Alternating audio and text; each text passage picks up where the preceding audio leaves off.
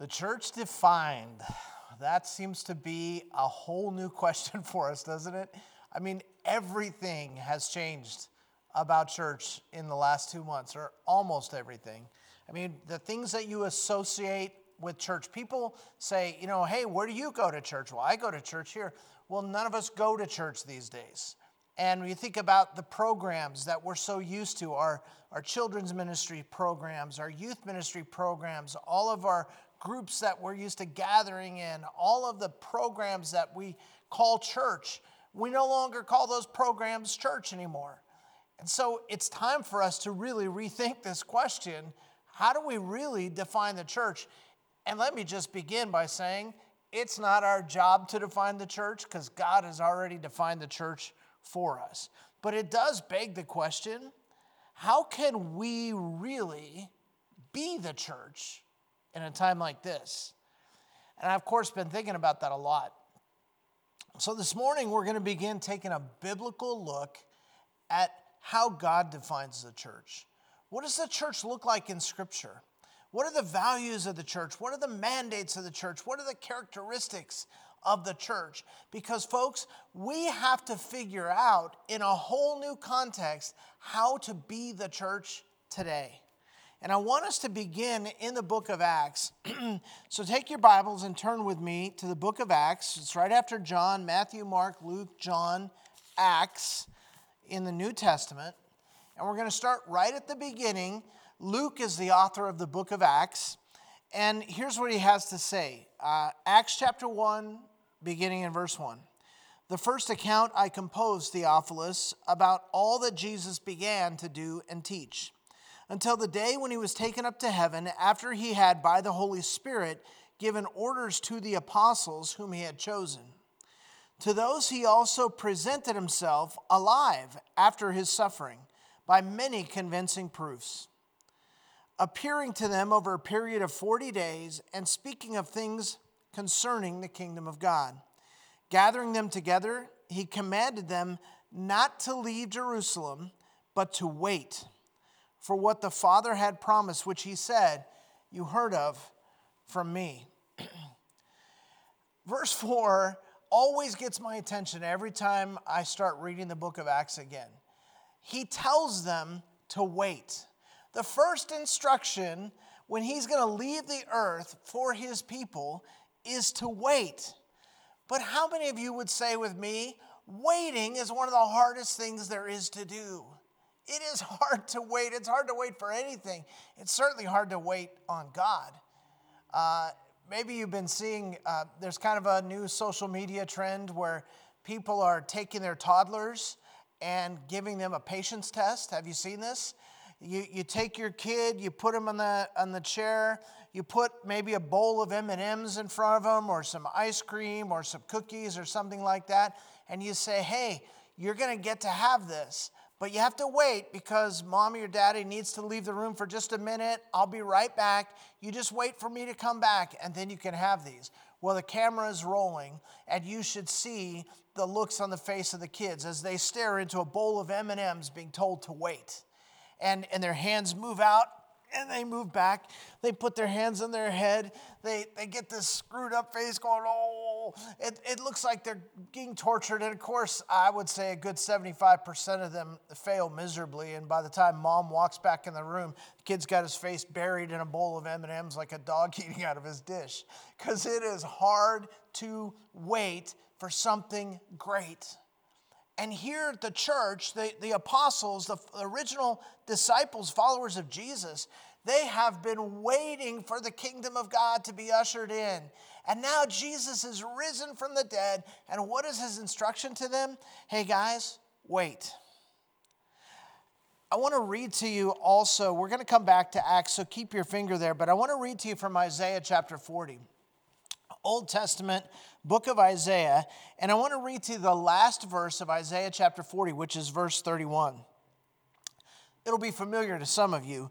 Yet those who wait for the Lord will gain new strength. They will mount up with wings like eagles. They will run and not get tired. They will walk and not become weary. So apparently there's some upside to this idea of waiting. There's something when we wait upon the Lord that he does in us. In fact, let me give you the context of that verse. Let's just skip back to verse 27 and hear what he's saying. Why do you say, O Jacob, and assert, O Israel, my way is hidden from the Lord, and the justice due me escapes the notice of my God? In other words, why are you crawling out, hey, where's God? How come God's not doing anything? Why isn't God taking care of me? Verse 28, do you not know? Have you not heard? The everlasting God, the Lord, the creator of the ends of the earth, he does not become weary or tired. His understanding is inscrutable. He gives strength to the weary, and to him who lacks might, he increases power. Though youths grow weary and tired, and vigorous young men stumble badly, yet those that wait upon the Lord will gain new strength. They will mount up with wings like eagles. They will run and not get tired. They will walk and not become weary. It's an amazing promise God gives us about what happens when we're willing to wait. Man, this season that we're in, it is forcing the issue, isn't it? It is forcing us to wait for things that we want to see happen, good things, valuable things, things that we believe are absolutely in the will of God, and we want to see them happen, and yet we have to wait. Those early followers of Jesus, they thought they knew what was best. They had been thinking they knew what was best all along. Remember when Jesus came into Jerusalem at the beginning of Passion Week? They expected him to ride in on a white horse and overthrow Rome. But instead, he rode in on a donkey and got himself crucified. Not what they were waiting for. At that point, they became scared. They ran and scattered and hid because they were afraid that the same thing was going to happen to them. They had no idea what was about to happen on the third day. But as you may know, on the third day, Jesus Christ rose from the grave. And when he did that, he changed everything. He had to seek them out. He had to find them. He had to gather them back up and say, I'm not finished yet. And they said, yes, this is awesome. Now we understand he had to die so he could raise, and now he's going to conquer Rome. Let's go back to Acts chapter 1, verse 6. So when they had come together, they were asking him, saying, Lord, is it at this time that you're restoring the kingdom of Israel? And he said to them, it's not for you to know times or epochs which the Father has fixed by his own authority. Have you noticed? More often than not, when we think we know what's best, God has other plans. These guys, they think they get it now. He's risen, now he's going to conquer Rome. Is it time, Jesus? Is it now time for the kingdom to be ushered in? Is it now time that you're going to restore Israel? Is it now time that you're going to deliver us in the way we were expecting you to deliver us all along? It's like a kid in the back of the car. Are we there yet? Are we there yet? Are we there yet? It's hard to wait, but God had other plans. Instead of conquering Rome, he taught them.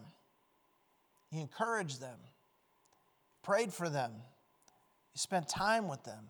And right here in Acts chapter 1, verse 4, he instructed them to wait. It is hard to wait on God. But there's something that happens when you do. You gain new strength. You mount up with wings like an eagle.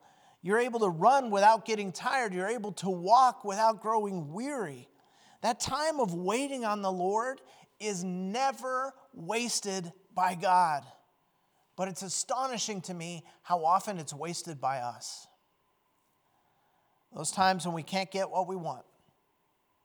Those seasons when things just don't seem to happen in our timing. Those are times when God is often doing the greatest things in our lives, and we see that when we look back. But man, in the moment, it's so hard to see. As a pastor, my prayer for you during this crazy season of life, my prayer for the whole church, not just Grace Fellowship, although certainly our church, but for Christians everywhere, everybody who names the name of Christ, I am praying that God will help us to give him our full attention during this time. I'm praying that we'll be able to resist the temptation to take matters into our own hands, try to force things to happen the way we want them to happen, when we want them to happen. Because we have limited understanding. Oh, I know we have access to the internet, so we must know everything, right? Or not. God has unlimited understanding. I'm praying that God will use this time to do some of the things in us that we really need to see done. I'm praying he'll use this time to do things like we've never seen before. And guess what? God's already answering that prayer. Think about this. Some of you are watching this right now, even though you are not a part of Grace Fellowship. You have never been a part of this church. A lot of you have never really been a part of Christianity, never even been a part of the church at all.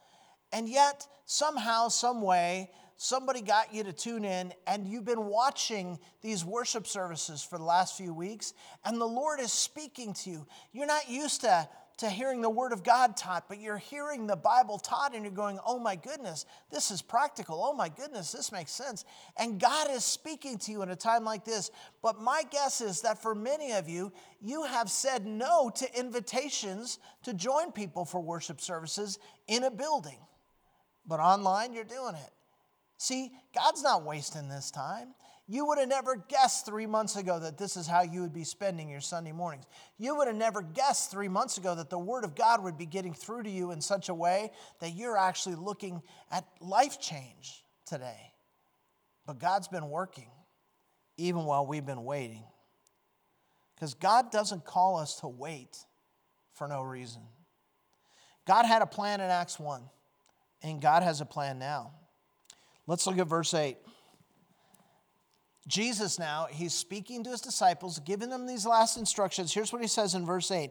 But you will receive power when the Holy Spirit has come upon you, and you shall be my witnesses, both in Jerusalem and all Judea and Samaria, even to the remotest parts of the earth.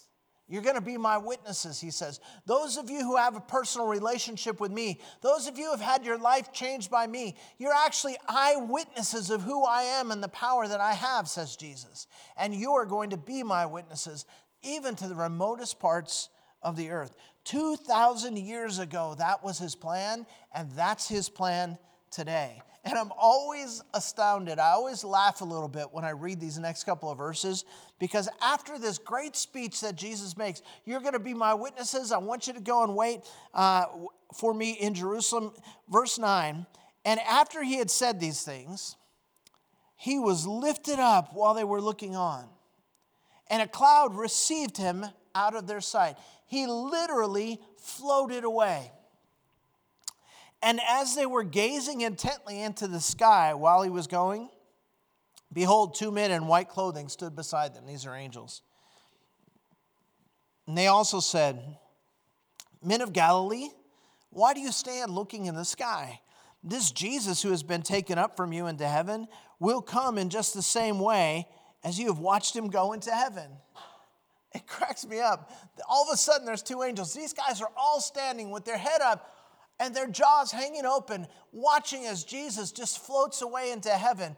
And of course they're astonished. They can't take their eyes off the sky. And all of a sudden they hear the voice of these angels, and the angels are saying, hey dudes, what are you doing standing here? Why are you looking into the sky? What do you expect to happen? Jesus told you what to do. Go to Jerusalem. Go to Jerusalem. And when you get there, what are you going to do? Wait. Wait, because power is coming in the person of the Holy Spirit. But you can't do it without him. You need to wait. And they waited. They gathered 120 of them in that upper room, and they waited. Patiently, prayerfully, thoughtfully, worshipfully, they waited until on the day of Pentecost, when they were gathered together in an upper room, praying and worshiping God, suddenly the Holy Spirit entered his people, and a movement began that has never stopped since. It has shaken the entire world for all of eternity. That movement was called the church. And that day was the day of Pentecost. It was a celebration. There were people all over Jerusalem that day from other nations and other cities who had come just to celebrate the Pentecost feast. And it was on that day that the Holy Spirit came upon the church, and people were drawn to them by the thousands. And Peter stands up on Pentecost Sunday and he preaches from the book of Joel to show them that Jesus is in fact the Messiah, and this is in fact the day that the Holy Spirit is empowering his church, just as Joel had taught. And on that day, in the midst of signs and wonders on the preaching of the Word of God, 3,000 men plus women and children are swept into the kingdom of God that day, and the church is launched. Not long after, some of them are going up to the temple in order to worship, and there's a man there. They see him there all the time. He's a beggar because he's been crippled from birth, and everyone in the city knows him because they walk past him every time they go into the temple. And he cries out to Peter and John for help, and they don't have money, but what they have, they give him. They, in the name of Jesus Christ, heal him of his lameness. And as a result, he jumps up shouting, and everyone is astounded. And the number of new believers becomes 5,000 on that day. The church was born, but not like they expected. And it's not long before persecution begins. I mean, they hung Jesus on a cross, and he said to them, if they do this to me, they'll do even more to you. And certainly the persecution began. And it wasn't long before there was public stonings. There was a guy named Stephen who was a leader in the church, and he was proclaiming the gospel. And the Jews gathered around him and stoned him to death because he was claiming that Jesus is the Son of God. And among that group of executioners was a guy named Saul. And Saul was bloodthirsty because he was so angry about what was happening with the people calling themselves the Way, the early church. And so he received documents from the leadership so that he could go from place to place, and he was allowed to persecute anyone claiming to be a follower of Jesus. Some were put to death. Others were jailed. Others were dragged back to Jerusalem for trials. And this man, Saul, so angry and so full of vile thoughts toward the church, encounters Jesus on the road to Damascus. He's knocked flat on his face, and the risen Jesus speaks to him. And he basically says, I have a plan for your life. And that man, Saul, becomes the Apostle Paul. And once the Apostle Paul stops persecuting the church and begins instead leading the church, he takes the gospel to the Gentiles. And the gospel spreads to Asia Minor, and the gospel spreads even into Europe. And the Gentiles have now become a part of the church. And now we're talking about tens of thousands, even hundreds of thousands of believers early in that first century church. The gospel spreads to Asia. The gospel spreads throughout Europe. But even in that second half of the first century, there are false teachers. Heresies are beginning to spring up. There are many who are teaching that Jesus is not in fact human. Others are teaching that Jesus is not in fact God, when the Bible says he has to be fully human and fully God in order to pay for the price of our sins. And so there's this Gnostic heresy and all of these other heresies that are going around. Paul begins to write to correct those heresies. John begins to write his epistles to correct those heresies. And by the end of the first century, all the apostles are gone. And the church enters into what is known as the early church period. Figure about 100 AD to about 600 AD. And during that time, there are more heresies that are popping up, threatening this new church. It's an infant church. It's a baby church. It has very little leadership. There's very little structure to it. And it's under attack all the time. It's under attack from the outside, from those who would persecute. It's under attack from the inside for those who would teach falsehood. And there are church councils that are called together, men of God who gather together for weeks, sometimes months, sometimes years, in order to grapple with the teachings of Scripture and the teachings of those who were eyewitnesses to what Jesus said and did. Men whose names you've probably never heard. Men whose names most of history has forgotten. Ignatius, Polycarp, Athanasius, Tertullian, and others. Men who fought and battled and grappled with the Word of God to make sure that we could understand this glorious doctrine that Jesus is fully God and fully man. Doctrines like the doctrine of the Trinity that become the foundation of Orthodox Christianity. We take those things for granted today, but those things were fought for by those men in those early days, fighting against heresies that threatened the church. And the persecution grew and grew. In fact, the persecution would spike and then drop. There would ebb and flow. And by the middle of about AD 250, take AD 250 to AD 261, it becomes known as the Decade of Horrors in church history. Tens of thousands of Christians are tortured, put to death, and imprisoned for their faith. By the time the bloodbath is over, Christians now fall into three categories. There's the martyrs. They didn't make it. There's the lapsi. They're the ones who lapsed in their faith, who recanted rather than face persecution, who claimed that they didn't believe that Jesus is God. And then there's the confessors. The confessors, you know a confessor when you meet one. You know why? Because they bear the marks of their confession on their bodies. Their arms have been cut off in some cases. In some cases, their legs have been cut off. Their tongues have been removed. Their eyes have been gouged out. They've been whipped and beaten. They bear on their bodies the marks of their faith because they would not neglect their witness, because they would not reject the truth of the gospel, because they would not turn their backs upon Jesus. And those confessors become the leaders of the church moving forward. As we jump ahead to the 4th century, finally a break. Constantine determines that Christianity is to be the official religion of the Roman Empire, which will now be known as the Holy Roman Empire. And the Roman Empire makes it no longer illegal to be a Christian. No longer are Christians persecuted. In fact, anyone who persecutes a Christian is now persecuted. It is the official government religion. If you are a Roman citizen, you're called a Christian. And you say, oh, thank goodness, finally a break from the persecution.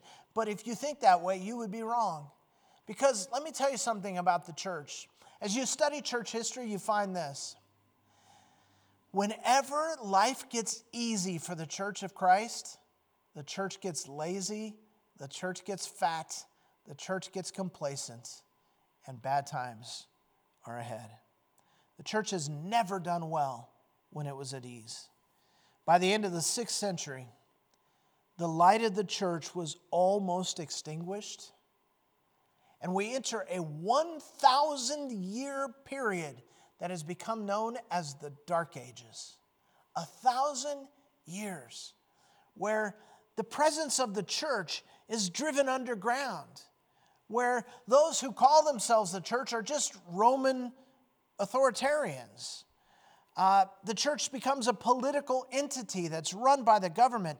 Bishoprics are sold to the highest bidder. In other words, bishops are overseers of large areas. They have great authority and power in that Roman church.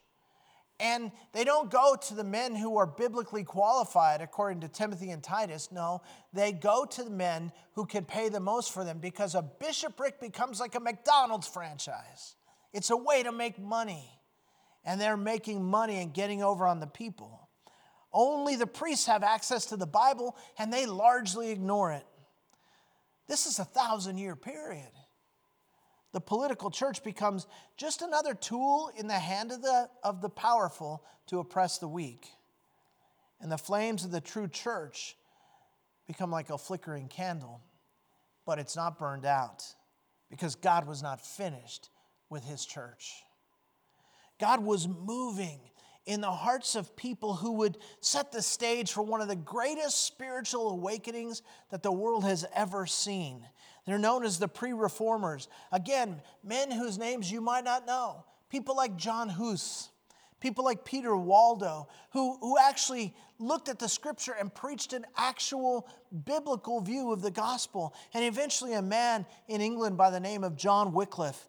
And Wycliffe, under threat of death, translates the Bible into common English for the first time.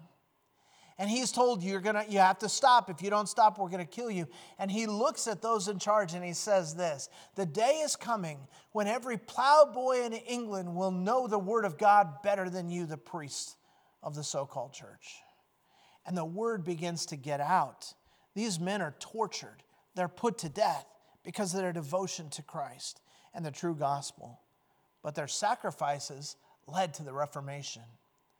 And in the time that we call the Reformation, men like Martin Luther in Germany, men like John Calvin in France and later in Switzerland, men like Huldrych Zwingli in Switzerland, they begin to encapsulate the essence of the gospel in a powerful way. They begin to build theological arguments of truth based on Scripture. They begin to call the church back to practices that are more in keeping with the biblical faith. In 1517, Martin Luther goes to the church in Wittenberg, Germany, and he hammers a paper to the door of the Wittenberg church. And on it are 95 statements or 95 theses that he wants to debate the beef that he has with the so-called church. He's not trying to create a new church. He's not trying to split from the church. He's trying to call the church back to biblical righteousness. For example, Luther says, Romans tells us that it's the righteous are justified not by works but by faith. And that's a shocking idea. And the church can't stand that idea, the political church.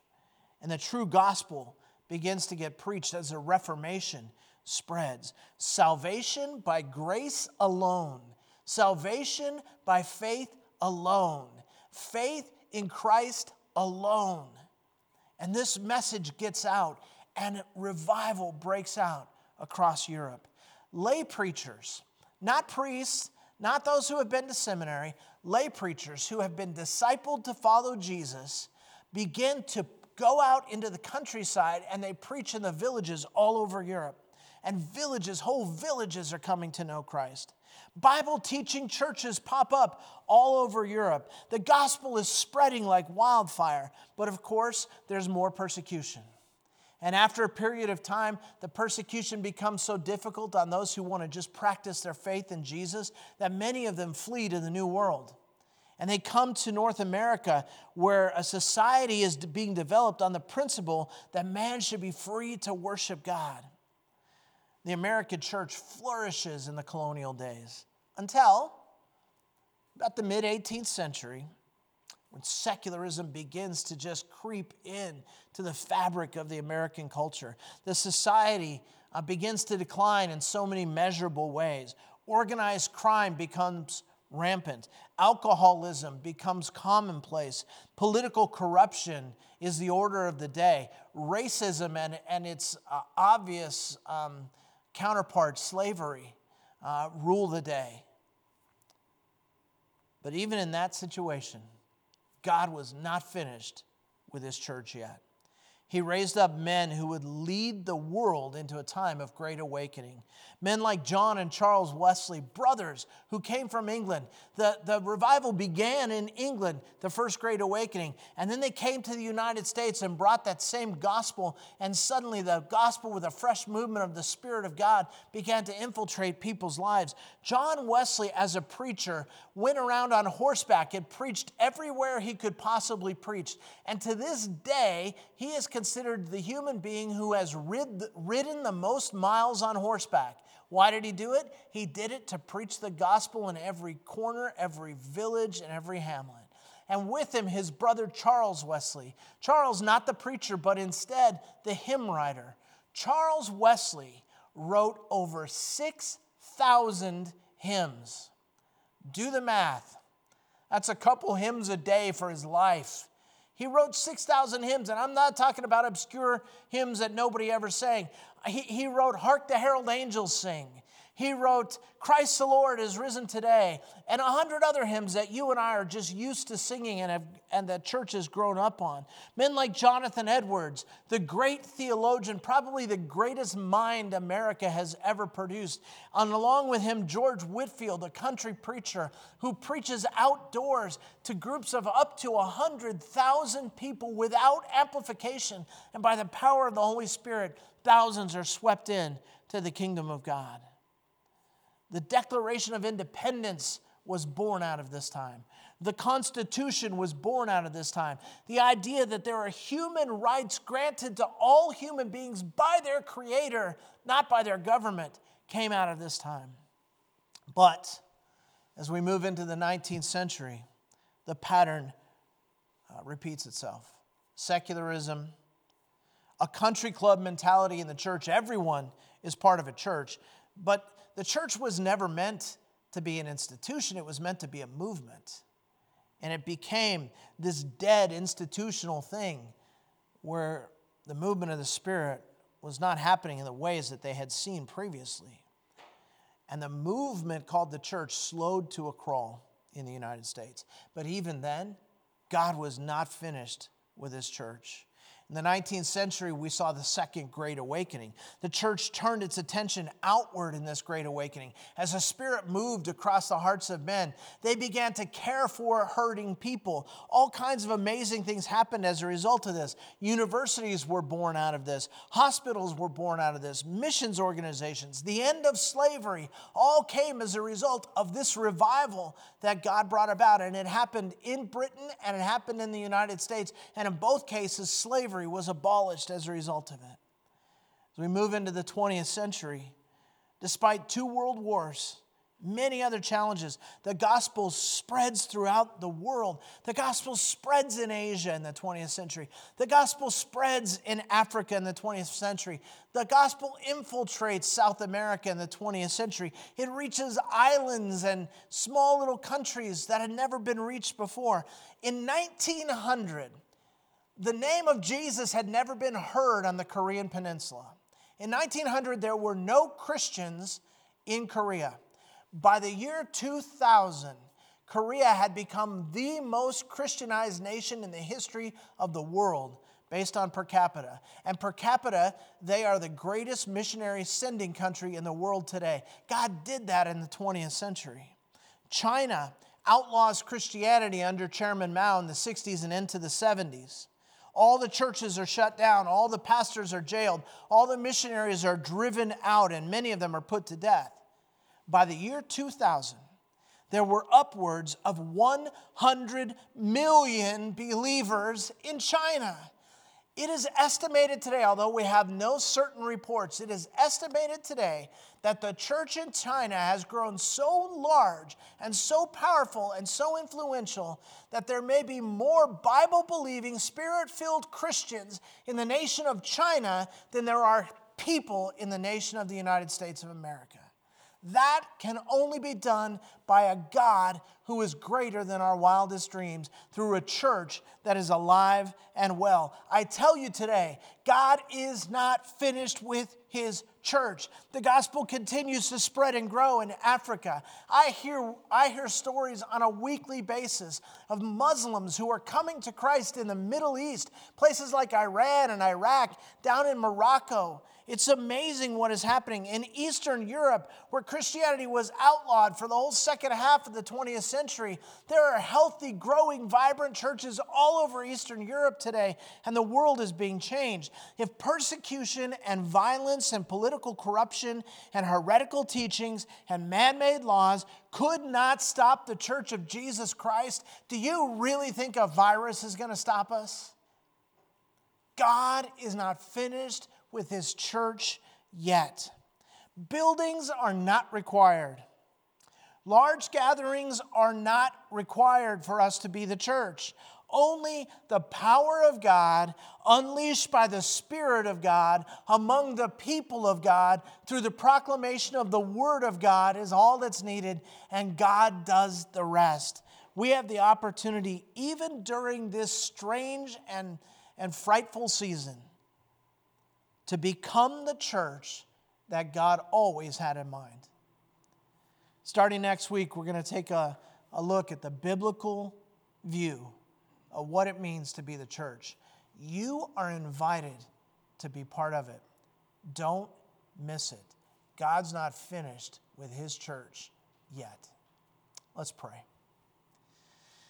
God, we're so grateful to see your power exhibited. A group of men who followed you, told to wait, struggling to wait, and the Holy Spirit comes. And from that day forward, you have not ceased to do your work in the world. God, we thank you that we get to be a part of that. What an incredible privilege we have to hear the gospel, to hold in our hands the word of God, to be filled with the Spirit of God, to be called the people of God. We're your church, God, and you're not finished with us yet. Inspire us, encourage us, motivate us, challenge us, empower us. Make us the church you've always had in mind. We ask it in Jesus' name. Amen.